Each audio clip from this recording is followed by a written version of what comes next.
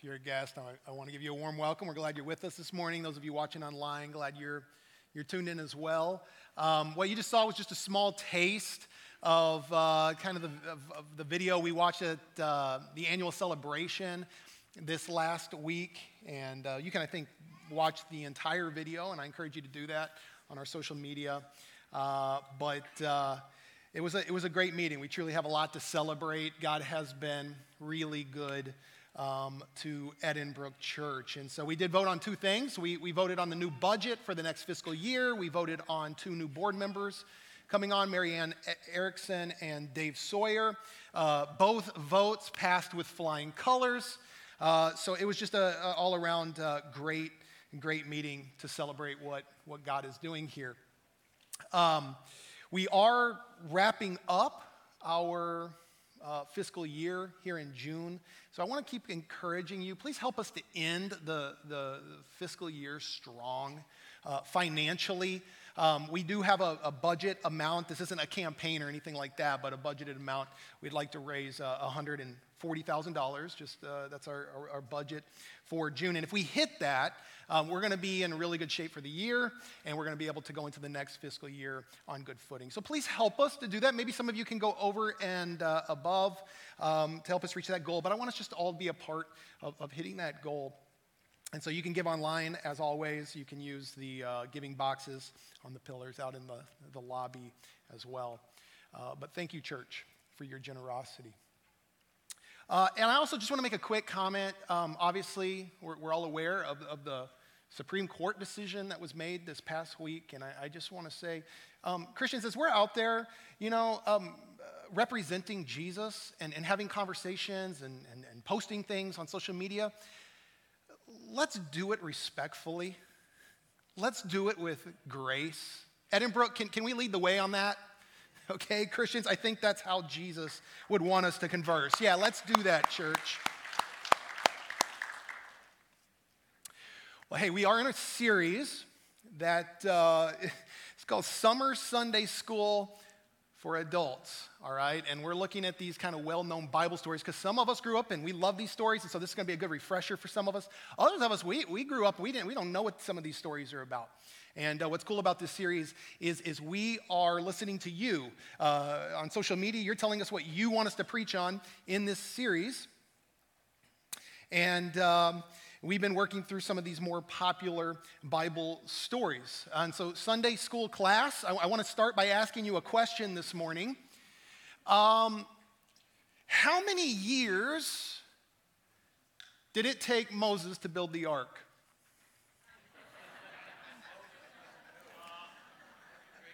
Oh my goodness, this church, I thought it would take you a few seconds. Okay, for those of you, Moses didn't build the ark, Noah did. That was not what I was expecting. You guys just completely ruined it. I was going to say, see, we have some learning to do, and maybe for some of us. My kids pulled it. I had no idea. I was like, oh, yeah. But anyways, you guys blew it. I don't even know where to go from here. This morning, we're going to look at Shadrach, Meshach, and Abednego, okay? And maybe some of you should get up here and teach this morning. But we're going to look at this story. This is one of the ones that rose up on social media. And I think this is a good story, especially in light of everything that's going on culturally and in our world today for us to look at. And what we're going to see is that Shadrach, Meshach, and Abednego, they're going to find themselves in a very uncomfortable situation. They're going to find themselves in a difficult situation. And I wonder if you have ever found yourself in an uncomfortable place. And no, I'm not talking about driving through Wisconsin, okay? That would certainly qualify. Sorry, that was low. I wonder if you've ever found yourself in a hard situation, a hard place, an uncomfortable a place. I know, I've shared this story many times over the years because it's part of my story, but when I got done from school and had this calling into my heart, and I knew God was calling me to ministry, I just knew it, but then I finished school. We even moved from across the country because we believed God was even pointing us to Minnesota where he wanted us to be. And then it was nothing. It was nothing. It was 3 years of crickets and waiting on God and starting to doubt and starting to wonder, had I heard him wrong? And that was a very uncomfortable place. And many times I was ready to throw in the towel. Many times I was ready to say, I'm giving up on ministry. Many times I'm not, this can't be my life because nothing's happening and I got to start something. And it was all this fear and things. And here's what I wanted to do. I wanted to run from that. I wanted to run from that path that God had put me on. And I wanted to run to my comfort zone. And I think oftentimes when we find ourselves in uncomfortable places, we find ourselves in hard places, we're tempted to run. We want to run to our comfort zone. And to be honest, we haven't done maybe the best job in the church, and I'm speaking for myself here, reminding ourselves that God is okay with us being uncomfortable. That God is okay with us having to step outside of our comfort zone and maybe remain outside of that comfort zone. He's perfectly fine with that, it seems. And again, the church maybe hasn't done the best job teaching this because the reality is we've kind of almost implied, maybe unintentionally, that comfort is almost a virtue of the Christian life. That almost a measure of how much God favors you has to do with how comfortable you are. And churches kind of play into this, and we try to make it comfortable for people, right? When they come in, and you know, I'm telling you, we're going to see the day, I believe, where you're going to start to see churches. You ever been to those movie theaters that have those reclining seats? We're one step away. You're going to come into church, you're going to sit down, and say,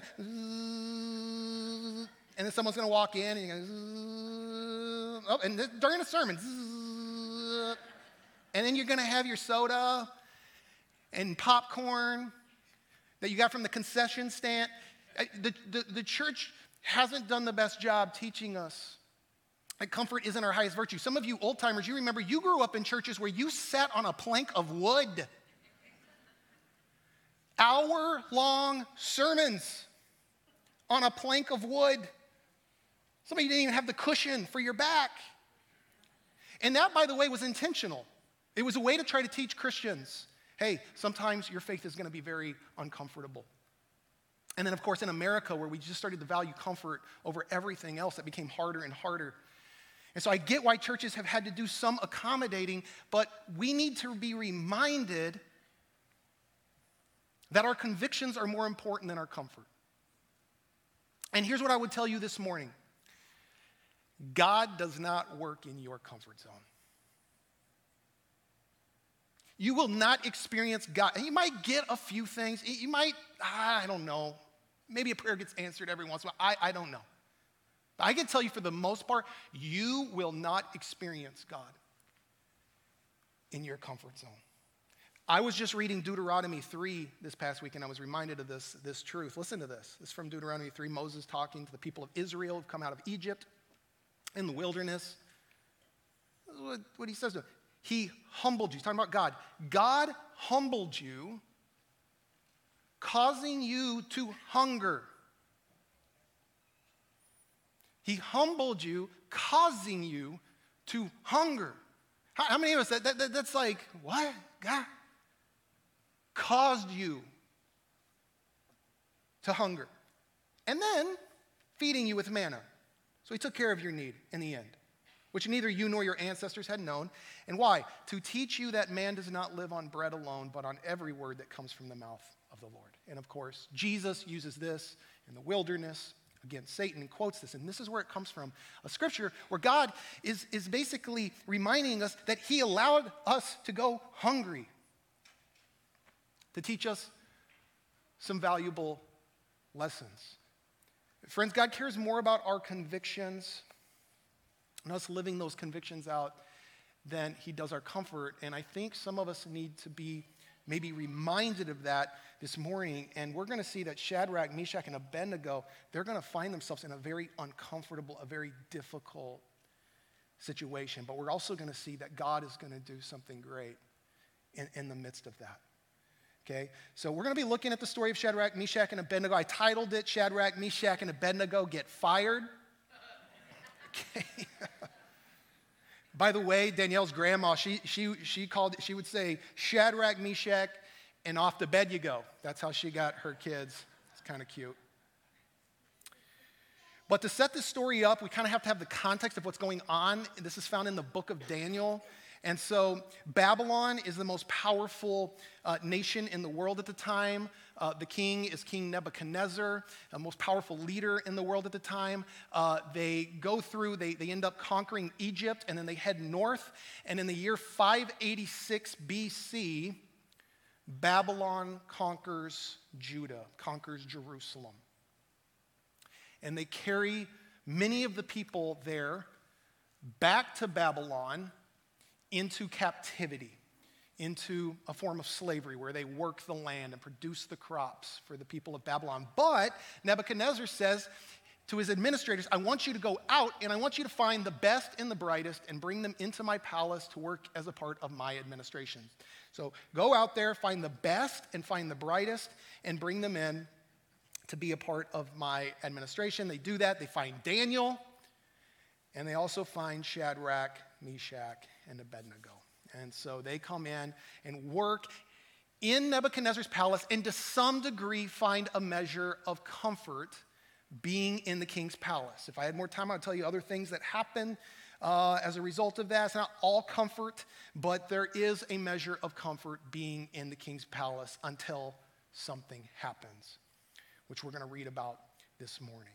So this brings us to Daniel 3, verse 1. We read this. It says, King Nebuchadnezzar made an image of gold 60 cubits high and 60 cubits wide, and he set it up on the plain of Dura in the province of Babylon. So he creates this statue. This would be 90 feet tall and 9 feet wide. So think 9 stories tall. This thing is huge, made of gold. And that's not really a problem. The problem is that Nebuchadnezzar is going to require everyone to worship this statue, this idol that he has created. And by the way, found out this week, we actually have documents from this time period. We actually have documents of Nebuchadnezzar talking about the statue that he built. We found that. This, friends, it just reminds us how real these stories are. And so this is going to lead to a problem, okay? Because Shadrach, Meshach, and Abednego are not going to be able to worship this statue. But in verse 4 we read, then the herald who goes throughout the land loudly proclaimed to nations and peoples of every language, this is what you are commanded to do. As soon as you hear the sound of the horn, the flute, the zither, anybody play a zither? I have no idea what a zither is. You're the lead pastor and you don't know what a zither is? I didn't even care to look it up.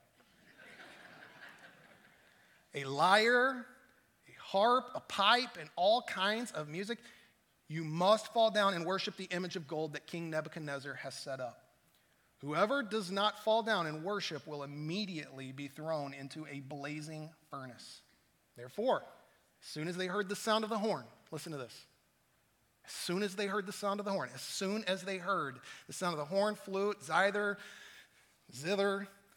lyre, harp, and all kinds of music, all the nations and people of every language fell down and worshiped the image of gold that King Nebuchadnezzar had set up. And we can speculate that this wasn't just the Babylonians, friends. This is the Israelites as well giving into this, bowing down as soon as they heard the music. It got me thinking this week as I was reading this. I just wonder how many of us bow down to the spirit of our age. There is a spirit. There is a music even of our age. And I just wonder, even people in the church, how many of us, in order to keep our comfort, would bow down to the spirit of our age? People, today, people in culture, but I don't want to be self-righteous about this because this has been me as well. We kind of have this desire in us to rebel from tradition, rebel from God's word, rebel from the things the church teaches. It's in us. But some of you will remember Lecrae had a song many years ago. Lecrae, by the way, he's a Christian rap artist. I know that sounds like an oxymoron to some of us, but Christian rap artist, very gifted, okay?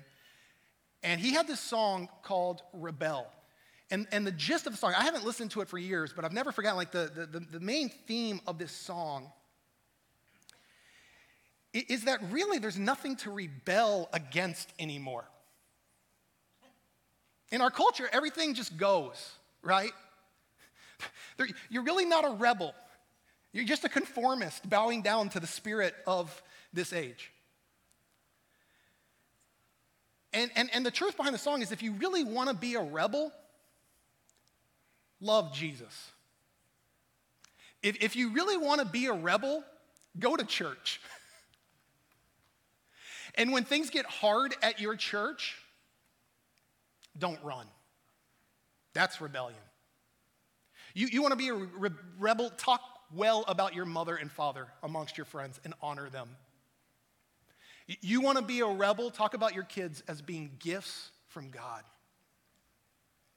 You want to be a rebel, stick out your marriage even when it's really hard. You want to be a rebel, live out your convictions even when it's really hard. Our temptation is to do what? To run to our comfort zone. But if you want to be a rebel, you've got to stick it out when it's really hard. And live out your faith. Because that's rebellion. Rebelling against the spirit of this age, which says, go to your comfort zone. Run to your comfort zone. I'm telling you, though, if you rebel and you try to be that rebel in culture, it's going to make life harder on you.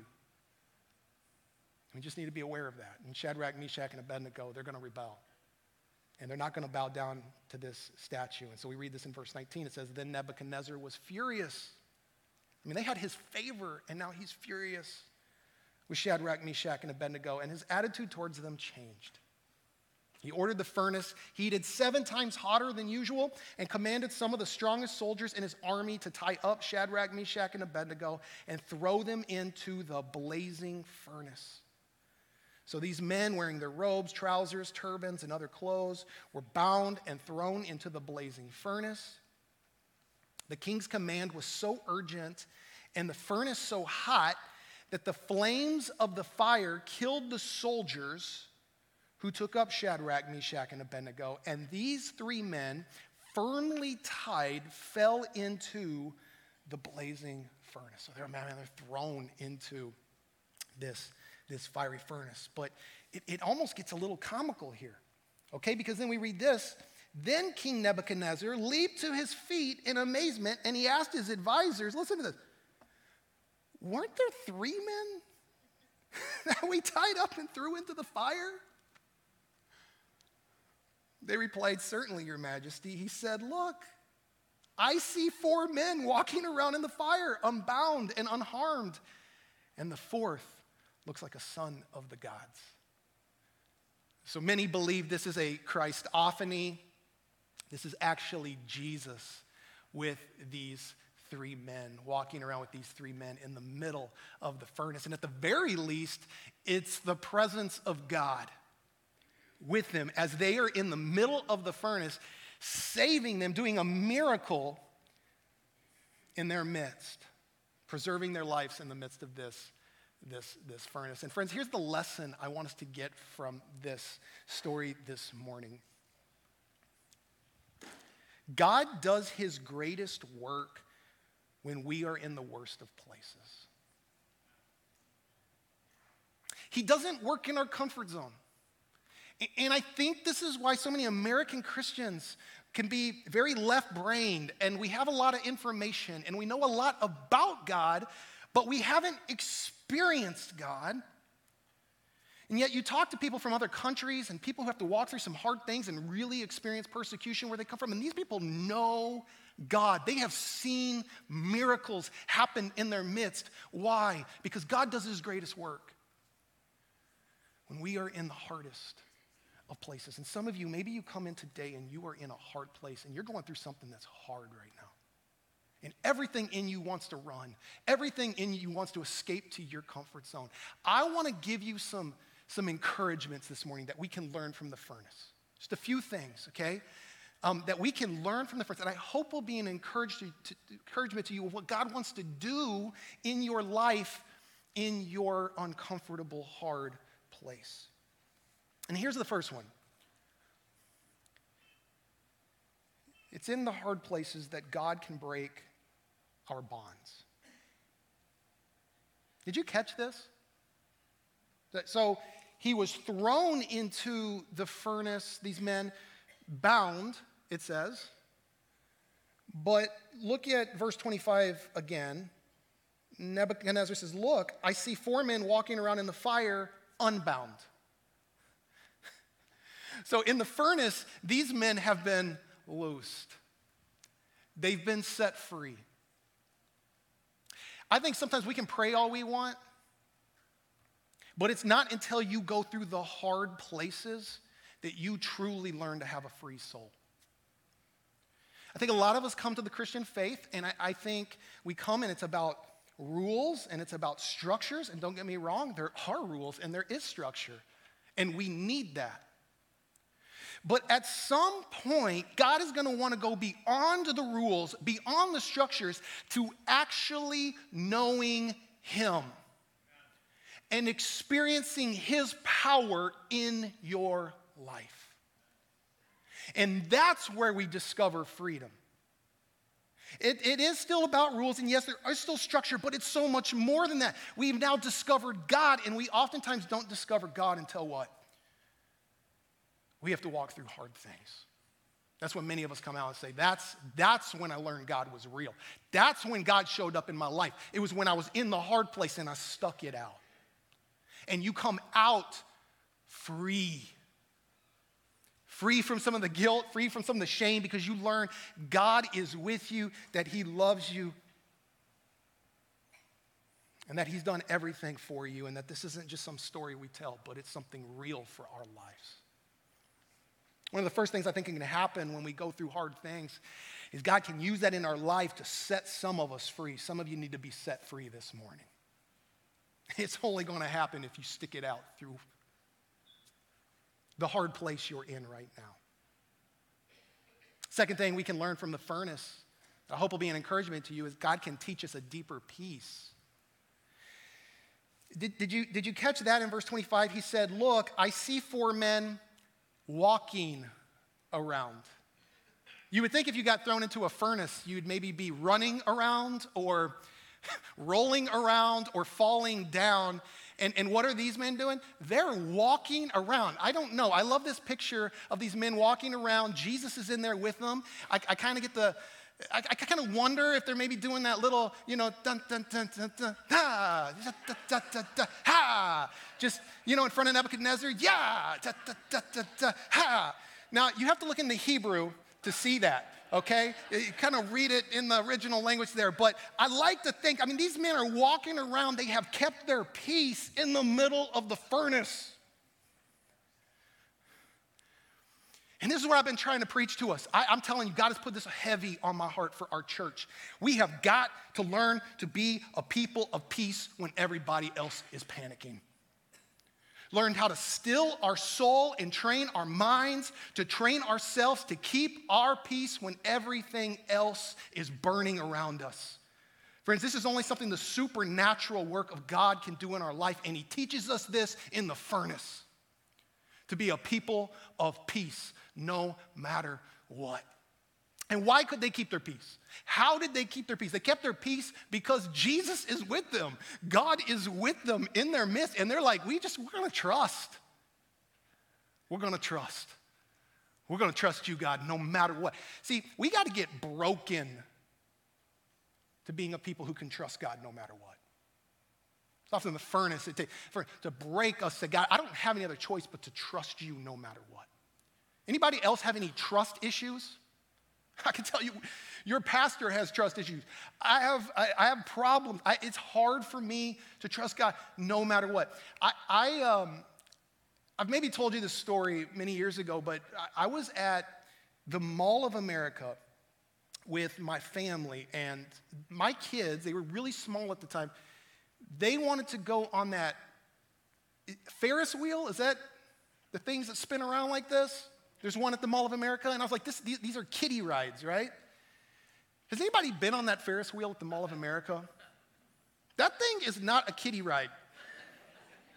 You get to the top of that thing, 4 floors up, and you start looking down, and you're like, I will die on this ride. So I don't like heights. So I'm up there with my kids doing this for them, and I'm checking like the bolts, and I'm looking at like all the structure. I'm looking at the guy working it. You know, I am like, and I'm starting to freak out, and I'm telling you, my kids are like swinging it. They're not having any. And I'm like, sit still, sit still.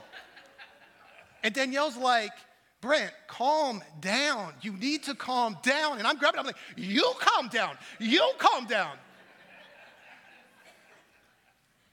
And I am losing my mind. And there was only one thing. Eventually, what I had to learn, you got to just, at some point, just surrender. At some point, you just got to trust. This is what some of us go on the ride of life, our whole life, just freaked out. Always saying, and you can do that, or you can get to the place where you just surrender. And you learn to trust. And you learn to trust that God is bigger than you. He's greater than you. He's better than you. And he's with you. And when you learn that, to surrender, you've got to be broken to that, friends. And usually it is the furnace that has to break. It's God, I don't have any other choice but to trust you in this moment. But when you get broken, here's what you get. You get a peace that surpasses all understanding. And I want us to be a church that learns how to walk in that peace. And I'm not there. I haven't arrived. I'm on this journey with you. But let's get there. Amen, church? Let's get there. Let's become a people. Because I think we don't know what our culture holds for us. We don't know what's going to happen.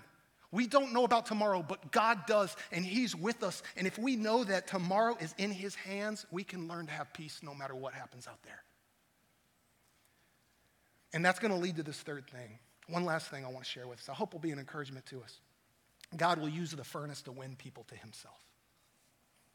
See, I don't know if you caught this in verse 22. It says, the king's command was so urgent and the furnace so hot that the flames of the fire killed the soldiers who took up Shadrach, Meshach, and Abednego. So it killed the very soldiers that threw them in. And I think there's a lesson for us in this. Friends, we're not the only ones experiencing the heat. There is a world out there that's experiencing the heat. The furnace of the devil and what's happening out there. And there are people out there, I'm telling you, out there in the world who are burning up alive. And when they see a people who can keep their peace no matter what, it is highly attractive. And I believe they're going to say, I want that. And so Nebuchadnezzar sees that. And we read in verse 26, it says, Nebuchadnezzar then approached the opening of the blazing furnace and he shouted, Shadrach, Meshach, and Abednego, servants of the Most High God, come out. Come here. So Shadrach, Meshach, and Abednego came out of the fire, and the satraps, the prefects, the governors, the royal advisors crowded around them. They saw that the fire had not harmed their bodies, nor was a hair of their heads singed. Their robes were not scorched, and there was no smell of fire on them. Then Nebuchadnezzar said, Praise be to the God of Shadrach, Meshach, and Abednego, who has sent his angel and rescued his servants.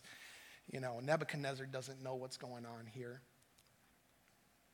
They trusted in him, he says, and defied the king's command, and were willing to give up their lives rather than serve or worship any god except their own God.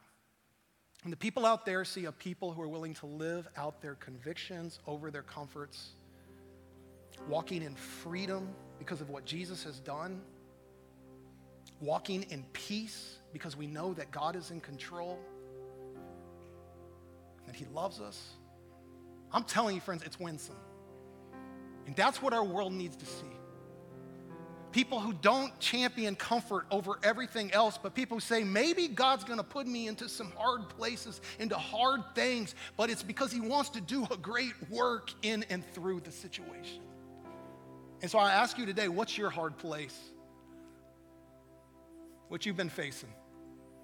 What's that thing that you just kind of want to run from? And I'm not going to say there's not a time and place to run from some things. If God makes it clear, sometimes you need to run. But unless he gives you that signal, what's that hard place in your life? And he's saying, I want you to stick it out. I want you to hang in there. Because I do my greatest work when you are in the worst of places. Amen? Friends, be encouraged. Here's the thing. Here's what we need to get comfortable with. We need to get comfortable with being uncomfortable. Because that's when we're going to see God show up and show off in our lives and in our church and in our world. I'm not there yet, but I'm going to ask you, church, will you join me in this journey? I'm saying, let's become a people of peace, a people who trust God no matter what. Can we do that? I think we will shine if we do. Here's what I want to do. I want to ask us to bow our heads. I'm going to pray for us. And what I specifically want to pray for us this morning is I just want to pray God will breathe faith into us. Because I think it takes faith to live this way.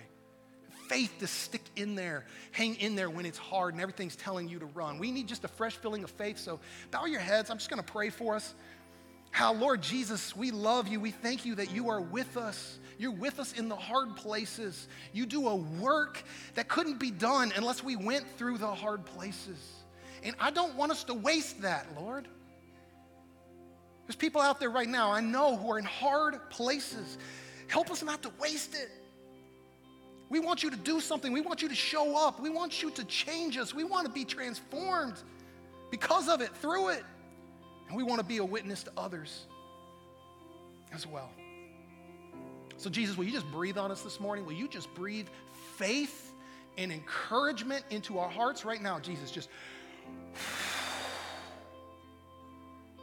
and just fill us with your Holy Spirit, Lord, to give us everything we need to persevere through the uncomfortable places in this life, God. We're going to lift this up to you as we get ready to celebrate you because we know you're here with us this morning. We love you, and we pray all these things in your name, and all God's people said. Amen.